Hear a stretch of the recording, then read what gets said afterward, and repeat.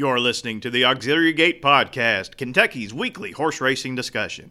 And now, here are your hosts, Alan Schneider, Brandon Jaggers, and me, CC Broadus.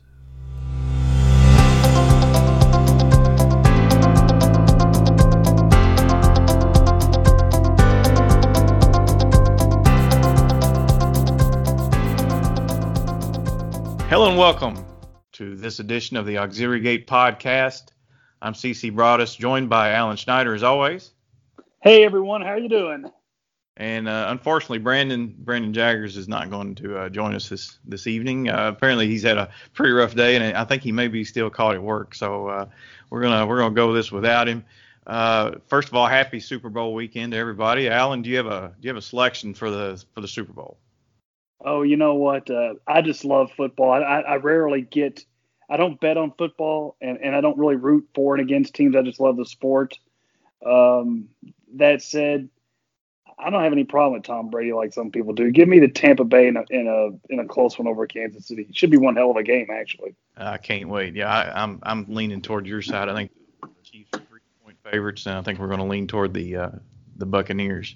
So should be a fun game to watch though. But tonight we have another special guest. We've been really blessed to have a lot of great people join us, and tonight is no different. Our guest this evening is an orthopedic surgeon specialist practicing for over 28 years while residing in Columbus, Ohio. Growing up in northeastern Ohio, he was introduced to the thrills of thoroughbred racing at a young age when attending Thistledown in Cleveland and Waterford Park, now Mountaineer Park in West Virginia. Fast forward to May 3rd, 2019, when he was thrust into the sport's national spotlight. That was the day his red and white checkered silks were carried to the winner's circle of the historic Kentucky Oaks. And that was aboard the remarkable 3-year-old filly Serengeti Empress. Ladies and gentlemen, please welcome Joel Politi to the Auxiliary Gate Podcast. Joel, how are you doing? I'm great. And, hearing just you saying the words of, my filly carrying my colors to the winner's circle put a big smile on my face. Well, we're going to dig into that here shortly. I got a lot of questions about that for sure. Sure. I understand you've been put on the shelf for a few weeks. Is that the case? Yeah. So, I'm an orthopedic surgeon and we fix bones, and I had a fluke accident where I broke my ankle. So I am officially laid up, but I'm starting back. It's been about 3.5 weeks. I'm starting back on Thursday. So. Oh, good deal. Yeah, so we'll be getting back into the swing of things here. So you're going to start in the mornings. You'll do like 3 furlong workouts, and then you'll go. Yeah, I got to start probably with some jogging, galloping, work up to my breeze. Right. I love it. That's good. So, do you diagnose yourself, or how does that work? I know it's. Well, if it doesn't gross out the audience, I'll tell the story of I fell and my ankle actually dislocated, and I was sitting alone. And I popped it back in place and held it there until my partner came to my house and got me. So, yeah, I diagnosed myself that night. Oh my goodness! Yeah, you're more of a man than I am. That's for sure. About that, but you do what you got to do, Right. So let's talk about your past first of all. Your early years as a racing fan. How did you get introduced to the sport at such a young age? Well, so I grew up in Youngstown, and Youngstown's kind of a steel mill industrial town. But my dad, who was a physician, had a penchant for going to the races. And so he did all kinds of crazy things, including we bought land a little bit out, and he built a 12-horse barn in the backyard. And with no real experience, and it just started breeding horses and racing horses. And so from the time we moved there when I was 4 years old, and so from the time I was 4 on, we had horses in the backyard and babies and mares. And I went to, you said it already, but I grew up every weekend. I was at Thistledown every weekend.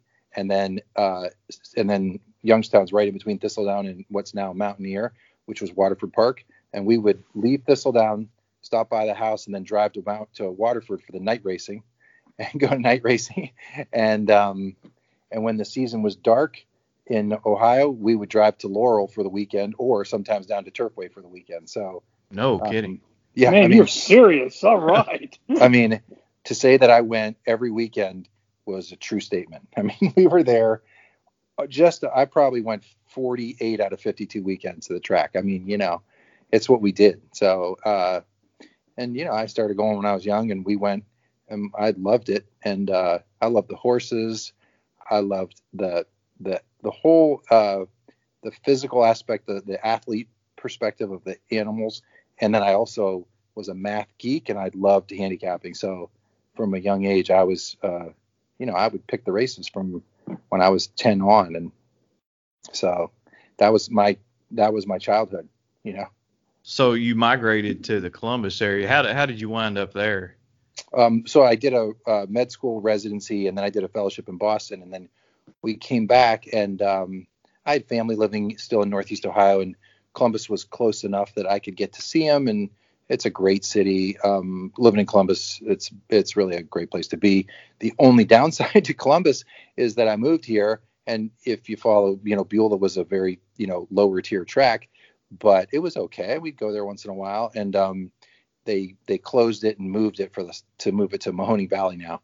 So by the time I moved here, they got racing in Youngstown where I grew up, and we lost it here, which was a little bit of a bummer. But Kentucky's not that far. It's a 3-hour drive for me to get down to Churchill, Keeneland, and so I make that trip as much as I can. So that was my next question. I was going to ask you if you ever had a chance to attend Beulah Park. Sounds like you did that a lot. What was that track like for you? And just tell us about any experiences you had there. I never got a chance to go to Beulah. Yeah. So my dad would run on the Ohio circuit. So he had Ohio breds, and we went to Beulah because they raced winter in Beulah when I was a kid. And so we would go there.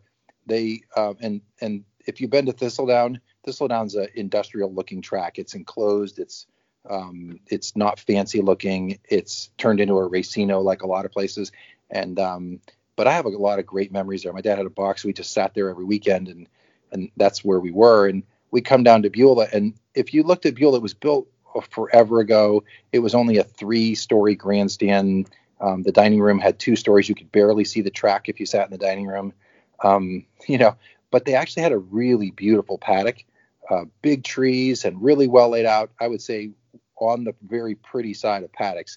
So, it was like a lot of small tracks. It's one of the things I feel bad about this, the industry, is that a lot of these small tracks have closed, and that's where I cut my teeth, and that's where you become a fan. I mean, going to Mountaineer or Waterford on the weekends, or Beulah Park, and so there's no track in Columbus, so young kids aren't going to the track in Columbus anymore. And I mean, if you've been to a lot of places, I've been to, we had a map, the map that used to be in the Daily Racing Form when we were young. Yes. And so I would check off the tracks that I'd been to, and my dad and I went to a lot. And when I got married, my wife is a really good sport, and we went to track. We go to Phoenix. I went to Turf Paradise, or wherever it was, we'd pop in. I went to Prescott Downs in Arizona. I mean, I hit tracks everywhere just to check them off the box, check the box. And so anyway, if you've been to a lot like Fairmount Park in St. Louis, or I would say Beulah kind of falls into that category. I mean, it was nothing fancy. It was very unimpressive. But for those who went there, it was what we had. And, that's how you fall in love with the sport,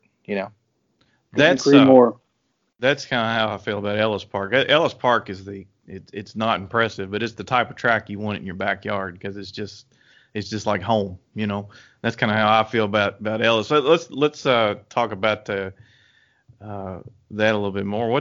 What is your favorite small circuit track that you visited over the years? Okay, let me think about that. So I would say favorite small circuit track. Well, maybe nostalgia, okay, but you guys have been there, I'm sure. The old River Downs was really quaint. I've been there. Summer racetrack. They had a dining room that was actually nice, and then they had that huge open grandstand. And they do face painting and clowns and stuff, and it was great for kids. Great for kids. It was a really cool track. I've hit all the big ones, and I think when you go to a smaller track, there's an element of nostalgia that's going to hit you if it's got memories, like, the smells and tastes and sights. And so I had a bunch of memories. My dad and I would make the 5-hour drive down to River Downs and watch some horse run in a race and then drive right back home, but those are pretty good times. He won a stake there with an Ohio bred when I was probably, I don't know, 16 years old. And I mean, that was the greatest drive home ever, I mean. What about your favorite destination in racing? It would be like a Saratoga or a Churchill Downs. Yeah. What would that be? I would say that my opinion has changed. So I had been to maybe 20 years ago, I would have told you Saratoga would be it. And I still would put them right in my top couple because there's something really special about Saratoga. But I've been to Keeneland now enough times that Keeneland is my special place because there's just, you guys, that's your home track there, right? I mean, pretty close. There's nothing like going to Keeneland.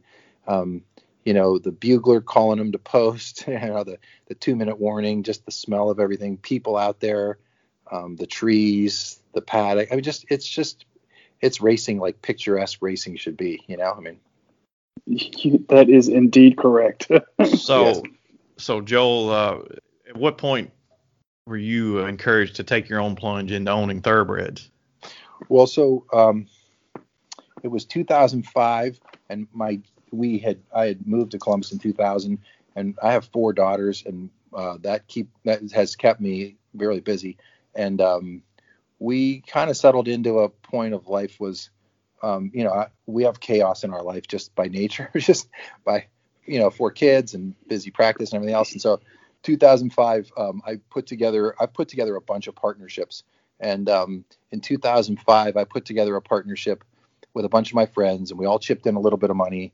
And we claimed 2 horses out of Keeneland in 2005, in October of 2005. And Bernie Flint was our trainer. And we did great. I mean, it was called Giddy Up Stables.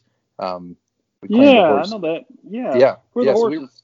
We were in for a long time. So we claimed Moon Over Miami and Safe Play in October of 2005. And Safe Play went on to win some decent races. He ran over 100 buyer at Oaklawn that winter.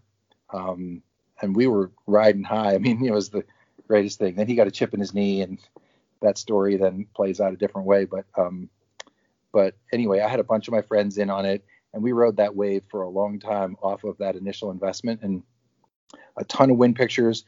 We ran horses all over the place. We actually bought an Ohio bred that we ran at Beulah Park, and all of us went out there when he won 2 races there, that Bernie shipped him up to win these races. And it was a lot of fun. I mean, and then after that, I mean, I kept that partnership going. And then one of my partners in practice, orthopedic surgeon, and I put together a different partnership. We bought a bunch of horses.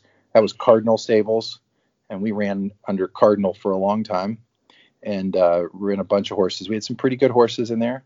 And then I did some other partnerships, a couple of friends of mine that are kind of East Coast guys. We did Lonely Boys. And then I did a partnership with another one that I ran with one of my friends in Kentucky. And so anyway, that was like 2005 all the way up to about 2016. And they were all partnerships. And I didn't have anything by myself. So I ran and did everything. I did the whole deal. But it was all just, for me, it was like for you, this podcast, but a lot of it for horse racing, it's social, it's fun. You you hang out with your friends, the camaraderie is as much of a good time as, anything in the whole, doing this by yourself is a lot of fun if you're having success, but it's much more fun if you have a lot of people sharing it with you. That's exactly right. You get to share the success and you share the misery as well. There's something to be said about that. That's yes. 100% certain. I know that for a fact. Yes. With your partnerships, how did you select horses to claim? Was it all up to the trainer, or did you have input, or did you have somebody else giving you advice? So I basically picked them all. It was just me doing it, because all my friends that were in it none of them were horse racing people. So they were just my friends, and they would just let me run with it. And so we used Bernie for I don't remember exactly, 3 or 4 years. And then I switched over to Tom Amos at that point. And then that was like 2008. And then, and then we claimed horses. I mean, that's what we did basically. And it was just me looking at the form, and once in a while Bernie would call me once in a while and say, hey, what about this? What about that? And then, but with Tom, same thing. I mean, once in a while he'd call me or I'd call him. And so it was basically just, just like handicapping the races. It isn't that hard to figure out. There's patterns, and who's trying to get away with something. And I mean, not that it works out every time, because that's not how it is. That's truth. So you purchased a very, very special filly around 2017 at the the Keeneland September sale. That's right. That was Serengeti Empress. You bought her for $70,000. Her sire alternation was not what you would call a commercial sire. So there was a bit of risk there. Do you recall, or can you recall, what happened prior to purchasing that filly? Yes. So Tom had been training for us, and pretty much we had just claimed. I mean, we'd claim horses, and we were trying to play the game that actually a little bit you see those guys playing now with Maker. If you see the Maker claim a horse that is just out of like in the 50, 62.5 range. And how many times has Maker done that, where he's turned those horses into stakes horses, Zulu Alpha? But go down the list. I mean, he's got, I don't know, 30 of them, right? I mean, yeah. And so we were trying to play that game, and we had some success with some horses. But I talk to Tom all the time, and I'm kind of like in basketball they call somebody a gym rat. They just want to hang around the gym all the time. Well, I'm kind of like a track rat in that I would love to just go hang out at the track in the morning, not even for the races, just go hang out in the morning and watch them train and do everything. So I got to be pretty close with Tom, and about 2 or 3 years before that, he went to the sale and bought Mo Tom. I don't know if you remember Mo Tom, but yes, Mo Tom he bought for, I don't know exactly, but we'll say about 120,000. Mo Tom went on to make like 800 or something. He bought the next year he went and bought Lone Sailor, and Lone Sailor made 1.something million. Yeah. Exactly. And that was another $120,000 purchase. So, some people have an eye and some people don't, and that's how it works, So, actually listened to your guys' podcast of Richard Klein last week, who I'd met before. He's a really good guy, and he said, same thing. Some people have an eye and not. And Bernie Flint was one of those guys. Yes, he did that. And Kenny McPeak is one of those guys. And I'm going to tell you, Tom Amos is one of those guys. And so, with a very limited sample, Tom's gone to the sale and bought horses. And I saw him go and pick out the ones. He even had a couple that didn't make it because they had issues. So I said, okay, that's it, I'm in. And after Lone Sailor broke his maiden, I called him. I'm like, look, you're going to the sales. I'm going to go with you. And so I went that year with a much more limited budget and just dipping my toes into the water. And we had a budget set of about $100,000, and which it's a lot of money. I mean, it's a lot of money, but in the world of the Keeneland sale, it's not, right? Right. That's right. And so we went and we looked at horses, and our whole deal was just buy an athlete. I mean, we're going to buy an athlete. And so we looked at a bunch, and if you look at her page, she's out of an unraced Bernardini mare that had a clubfoot. And past that, it's Argentinian, like second and third dam.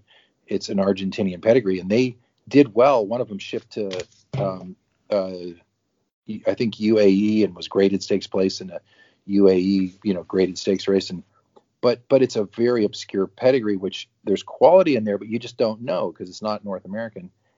And nobody knew at that point that Bernardini was going to be the broodmare sire that he was either, So we definitely got lucky on that. But basically, I'll give all the credit. This is a Tom Amos pick based on athletic looks, and I'll tell you, the page is, and I don't mean to slight alternation, but you don't have to really know anything more than to say that she's his horse. I mean, yes, that's right.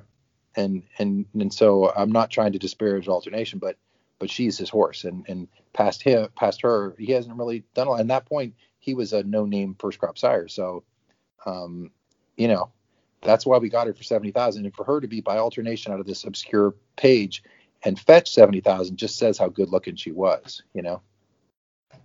So let's fast forward a year later. Serengeti Empress broke her maiden over the summer, the following summer, as a 2-year-old in Indiana Grand, and then she shipped to Saratoga, where she ran fourth in the Schuylerville. Was that the first time you've ever raced a horse at Saratoga?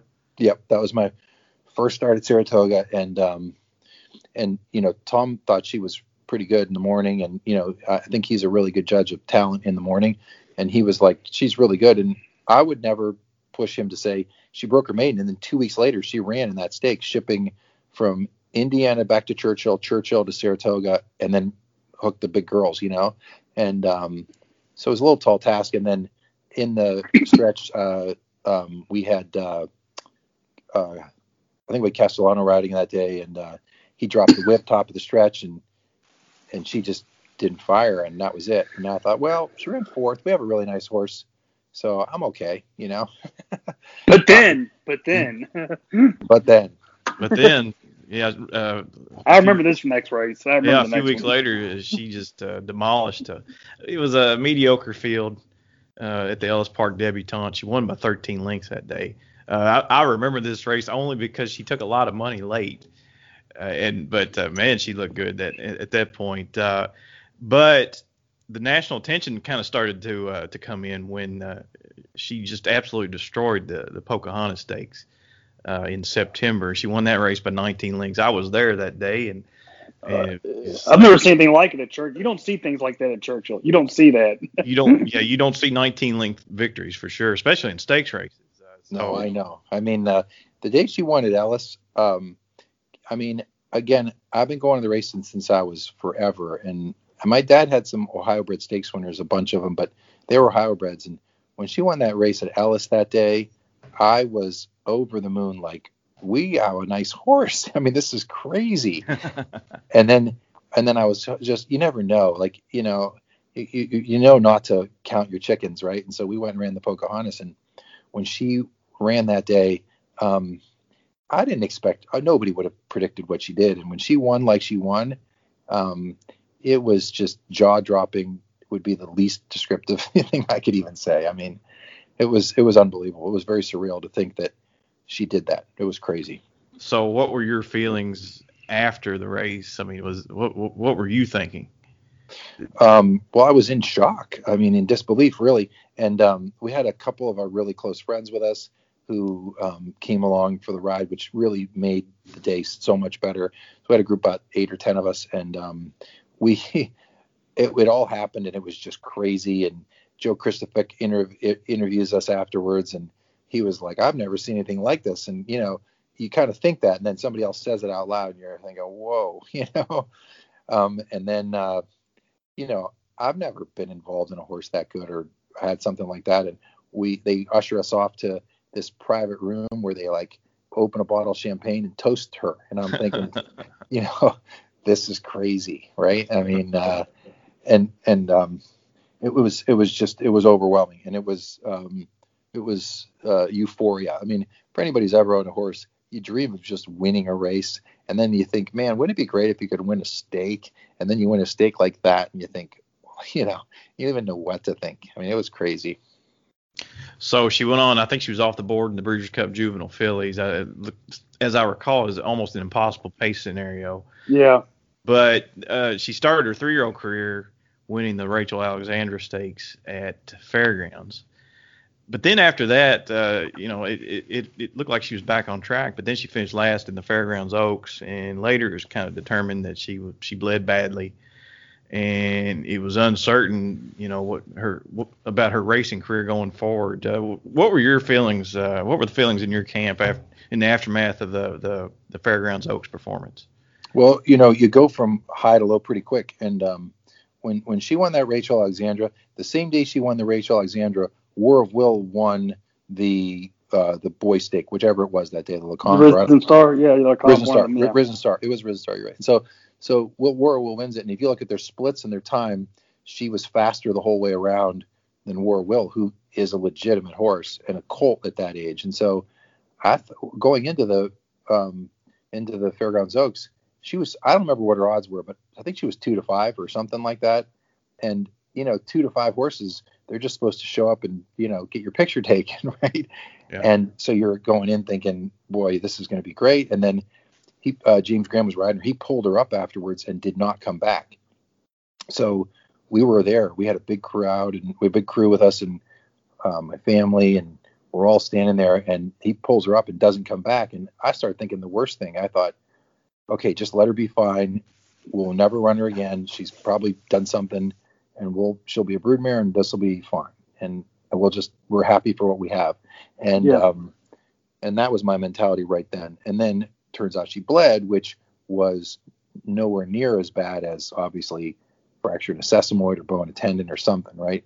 And so we went back to the barn, and I went to the barn the next day, and I said to Tom, I was like, look, we're under no pressure to run. And he said the exact same thing. And one of the great things about Tom is I think we're on the same page almost always on all of our thoughts. So there's not a time that he's thinking one thing and I'm thinking something different on horses, which is really great. And I pretty much left it to him, and obviously I would, because he's the expert. And the intent was, we were debating whether to run or not, but we were really not going to run. And he's told the story a bunch of times, but he was going to just not run her because he didn't want to put the scrutiny of the world. That was when all those breakdowns had happened in Santa Anita, and and the world was really, putting a microscope on the horse racing world at that point. And so he was going to just lay her up and say, that's it, we're just going to give her a break.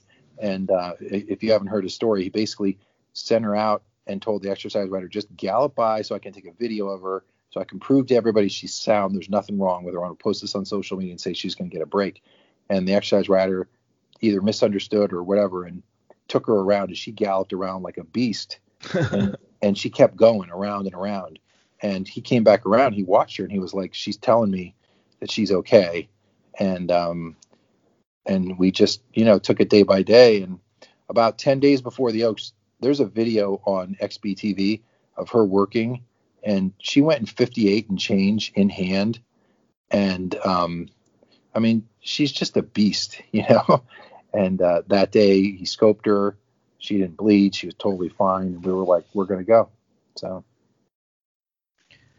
So let's talk about this Kentucky Oaks victory. You were somewhat ignored in the wagering. I think she was sent off 13-1 that day. Yeah. A lot of the wagering action gravitated toward fillies like Bellafina and Restless Rider. Can you maybe tell us some Kentucky Oaks Day stories and your thoughts kind of leading up to the race in the days prior? Yeah. So as great as the win was, and really it was, when she won her race at Churchill as a 2-year-old, to be at Churchill on Oaks Day and have an Oaks runner, just in of itself, that experience is something that is a once in a lifetime. So they give all the owners of the Derby horses, but on Oaks Day, the Oaks fillies, you get your own little suite that is ground level right by the winner's circle. So it's this open air suite that's covered, and there's a bar in the back, and you could bring 18 people. And it was the greatest day ever. I mean, I had 18 people in this box. I went down early, but we rented a bus from Columbus, brought all my friends down, and a minibus, and they came down and spent the day, and they got there early, and we were in this open air suite on the first floor of Churchill, just soaking it up. And right next to us, they're all contiguous. We're right next to all the other 14 runners. So on one side of me is Restless Riders owners, and the other side of me was, I think, Street Band maybe. But so we're, just right with everybody, and it was a beautiful day. And then we walked over to the barn and hung out there for like an hour, just hanging out before the race. And then we did the walk over with her. And, there's 100,000 people, and everybody's cheering and yelling and waving at you, and you're walking with your, beautiful princess. And I mean, it's a memory that you got to put in a bottle and save forever. It was unbelievable. So now you've won the Kentucky Oaks, and your name, Joel Politi, is now etched in the Churchill Downs and thoroughbred racing lore as an owner of a Kentucky Oaks winner. Your name is up there with the likes of Brereton Jones, Mary Lou Whitney, Calumet Farm, Eugene Klein, MC Hammer. MC Hammer won the Oaks with Light. Yeah, actually, I like being in the same category as MC Hammer too, by the way. Right. So, I mean, just that alone, can you put that into some type of perspective? What's Well, it like to join the ranks of those luminaries? Well, I mean, honestly, I have to pinch myself a lot of times through this last 2 years because, she's been on national TV and been one of the favorites, and certainly in the spotlight when they talk about her. I've recorded all those shows and watched them, and they'll put it. When we watch national races, the owners will be Judmont, Prince Khalid, or Darley, or this multi-conglomerate that's got 5 owners that are all billionaires. Or how many owners do you see ever that have a single owner anymore? None. Yeah. I mean, and so they come up on the screen and they'll be like, this owner, he's a billionaire. This owner, that's a partnership of 30 people, or this owner, that's this. And so I see my name come up there, and honestly, I have to pinch myself every time. I mean, it's a for any horse owner, this is the dream come true for sure. So Serengeti Empress finished her career with 7 wins from 19 starts, earnings of over $2 million. And I got to tip my cap to her. She is fantastic. She's just a brilliant filly that she would run her race and just it would look like she laid her body down.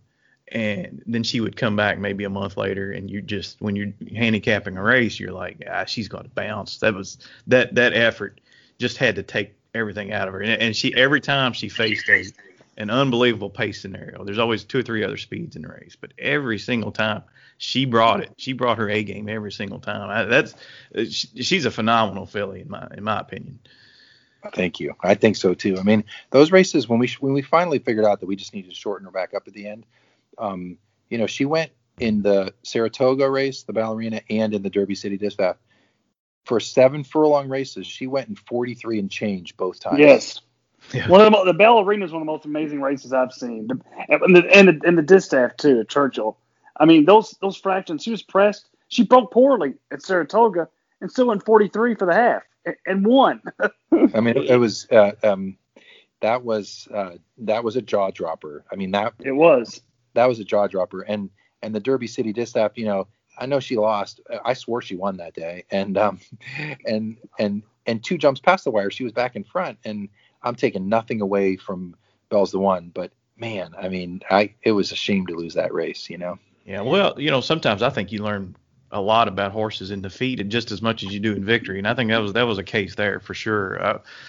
So she's been retired and she's going to be bred here shortly. Where is she now, and who are you going to breed her to? So she's at TaylorMade Farm. So she was foaled at TaylorMade. She was bred by a partnership of Trias Equus, which is some really great guys that are TaylorMade guys, and they are so we took her back home basically. So where she was foaled is where she's going to live out her life, which is a cool story. And I can't say enough about the TaylorMade guys. I think the world of them. They're honest and upstanding, and they love her there, and they send me updates on her all the time, and they're super proud of her, and they treat her like a queen there. So anyway, she's at TaylorMade, and she's going into Mischief in actually like 2 weeks. Outstanding. So do you plan on keeping the foals and racing them, or will you go to auction, or has that been decided yet? Well, so in the whole evolution of having her, right, I was offered to sell her at every step of the way for money that was funny money. And to me, I thought, look, I'm never going to have this again. And if I get that money, I'll have money, but I won't have her. So I'm going to just take this as far as it'll go. And look, a lot of times that just doesn't work out, but this time it did. So I'll take it. Right. And, so now she would be considered to be part of our family. And so we'll have babies with her, and my wife and my daughters are pretty invested in this whole thing. And so I know how this is going to play out. We're going to go see the little baby. That thing's going to be as cute as a little foal will ever be. It'll be running around, and the answer is going to be, we're not selling that. So, I mean, I guess, I don't know what the future holds, but to say that we never sell any of them, I don't think that'll be true. But part of this is the sport of it and enjoying the whole thing. And if I don't have to sell, then I think it'd be a great story if she had some babies that turned out to be as good as her, huh? Racing needs more owners like you. I think that's for certain. Alan, do you have any questions for Joel? Well, real quick, the Serengeti Empress, where'd the name come from? Did you name her? Yeah. So I said I got 4 daughters, and there's lots of spirited activity in our house all the time.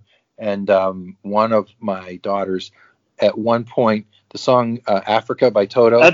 That's what I was wanting to know, if it's from Africa. Keep going. Yeah, so this was August, and she played that song. This was before Weezer had made the remake, and before it had kind of gotten rejuvenated for real. Nobody was playing the song, and she like locked on to that song, and for a month straight she played it.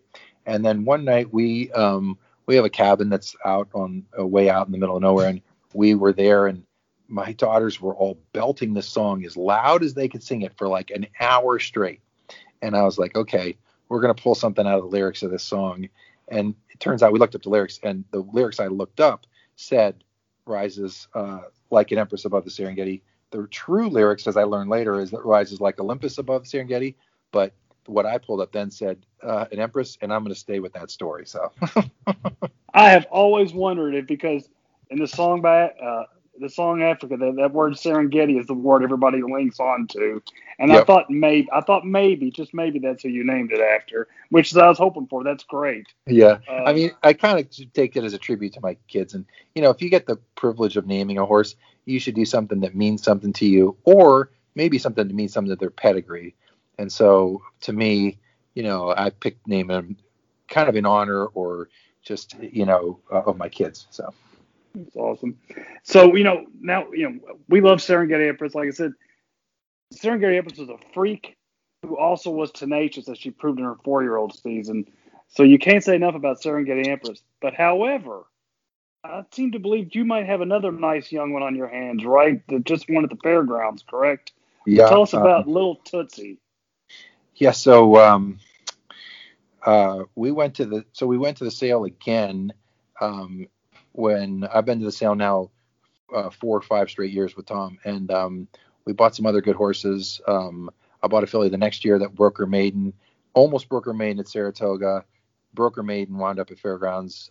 She's a nice twirling candy filly who I'm actually going to breed this year. And then I went to the sale that next year, and I took my Serengeti money and put it all back in basically, and I bought a bunch of yearlings, and so Little Tootsie is one of them, and she's a tapiture filly that is really stunning looking. And when we saw her at the sale, both of us were just gaga over her, Tom and I, and so we bought her at the Keeneland sale basically 16 months ago, and she took a little time to come around because she bucked shins this summer, so we had to give her a little bit of time.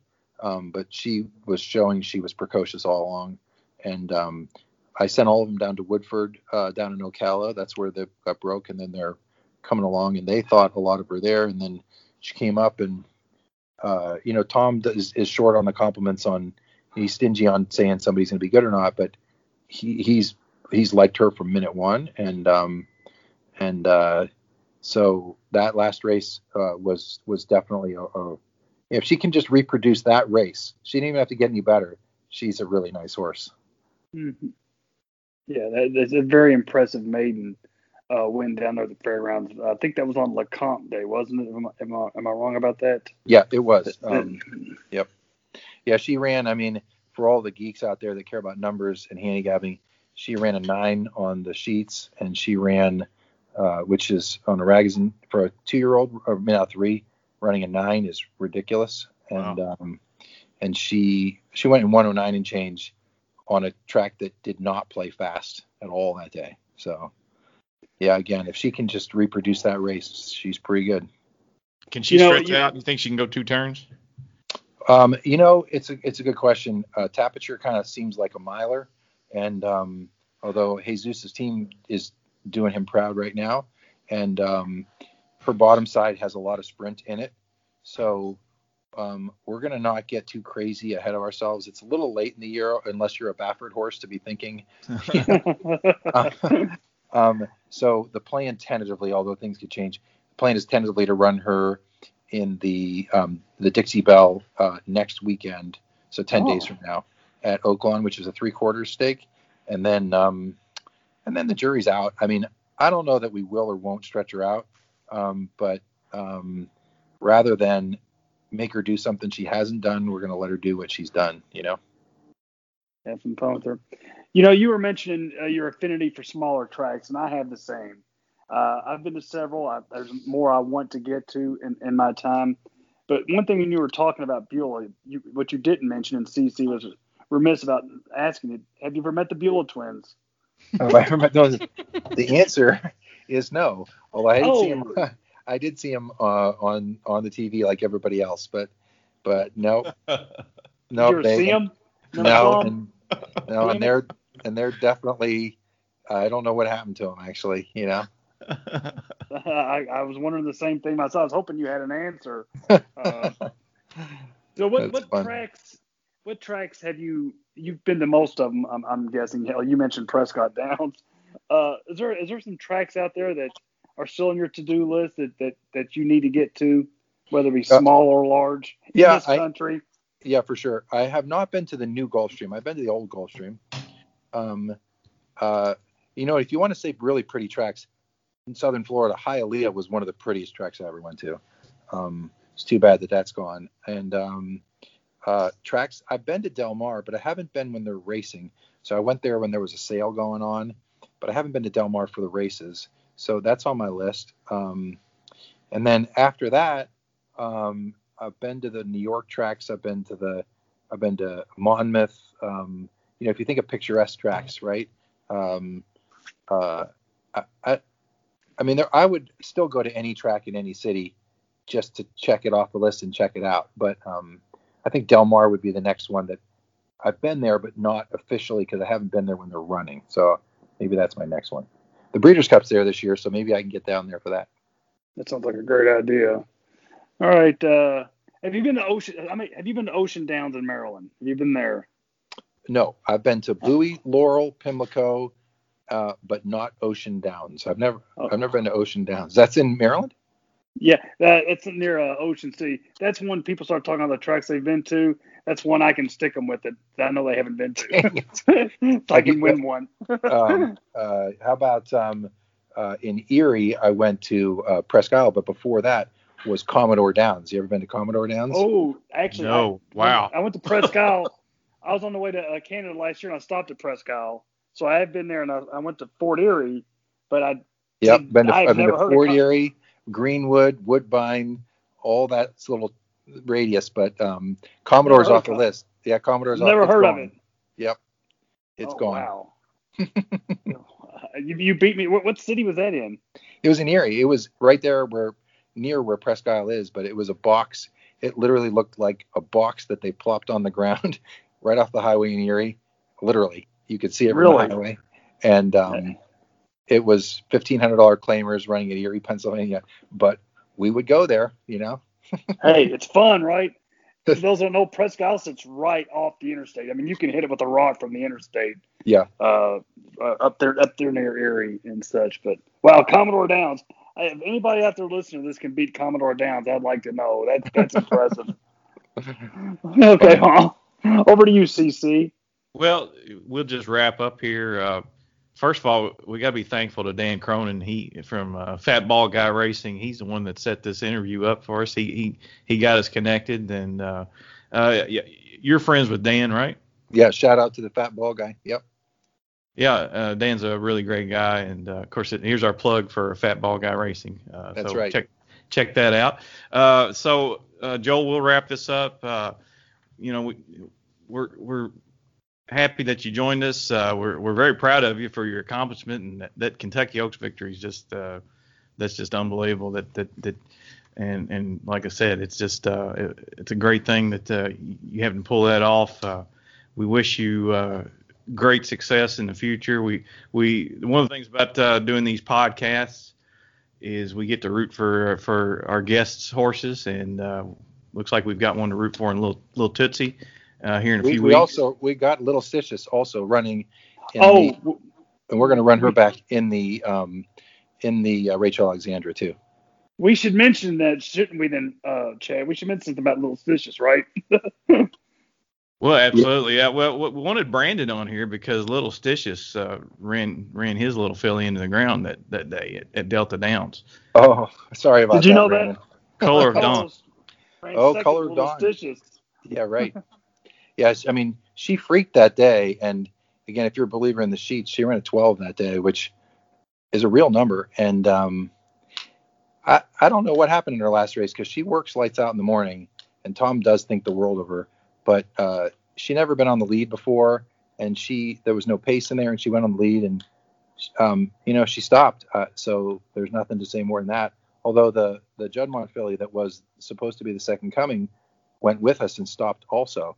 So yes. it was a weird, right? Sunpath. So it was a weird race, and I'm hoping that she just didn't want to be on the lead because she's showing in the morning that she's a real filly, and so we'll see. We're going to let her rate, and I guess that's a plug for her for next week at big odds. She will be big odds because people are going to throw her out off of her last race, and she's going to rate, and if she can reproduce that Delta race where she ran a 12, she's as good as any horse in the race. I mean, so it's a big weekend for you next weekend because you have Little Stitches in the Rachel Alexandra, and at Oaklawn you have Little Tootsie running the stake, right? The Dixie Belle, correct? Yes. Wow. So it could be a big day, although I've been here before where, it's a wah-wah, so hopefully not. Hey, we're pulling for you. We'll be watching. You're our new pal, Joe. We're going to be pulling for you. Love it. I love it. One quick question before you go. When you handicap, is it Ragazines for you, or what else do you use? Well, I was growing up, so there was nothing when I was growing up. There was just the racing form, right? So I was a pace handicapper, and we used the track variant, and I would adjust all the splits based on the track variant, and and I would compare like times on like days. So basically all these speed figures are comparing like times on like days. So I would pull old races and do my own internal mental speed figure because they didn't exist. There were no buyer figures back then either. And so I use the racing form as my blueprint. And then if I'm really betting or handicapping, I'll get the rags for that day, the sheets for that day. And but I'm a pretty big believer that that's the gold standard as far as speed figures. So that'll be my go-to. Although I'll pull things from everything, and I think that pace is a really big deal. So you can't just live and die on the sheets or final time.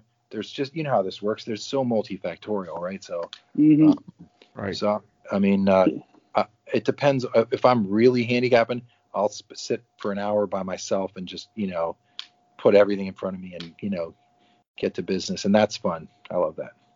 He sounds like a hybrid of you and me, CC. Yeah, he sounds like a hybrid of us two. I say this at the end of every podcast. We need to hang out more. Yeah, I'm all for it. I'm down with that. I could learn a few things, that's for sure. So I don't know about that. I seen your pick, CC. You do great. Oh boy, I don't know about that. I had a bad day Sunday, but anyway, so we'll end on that note.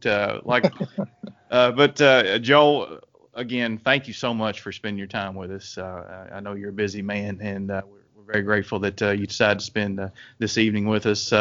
So like I said before, just good luck on your future endeavors, and hopefully we'll meet somewhere down the road soon. Yeah, I'd like nothing more than that. I really appreciate you guys having me. Thanks. All right. Thank you, Joel. That's Joel Politi, everybody, the owner of Kentucky Oaks champion Serengeti Empress. Good night, everybody.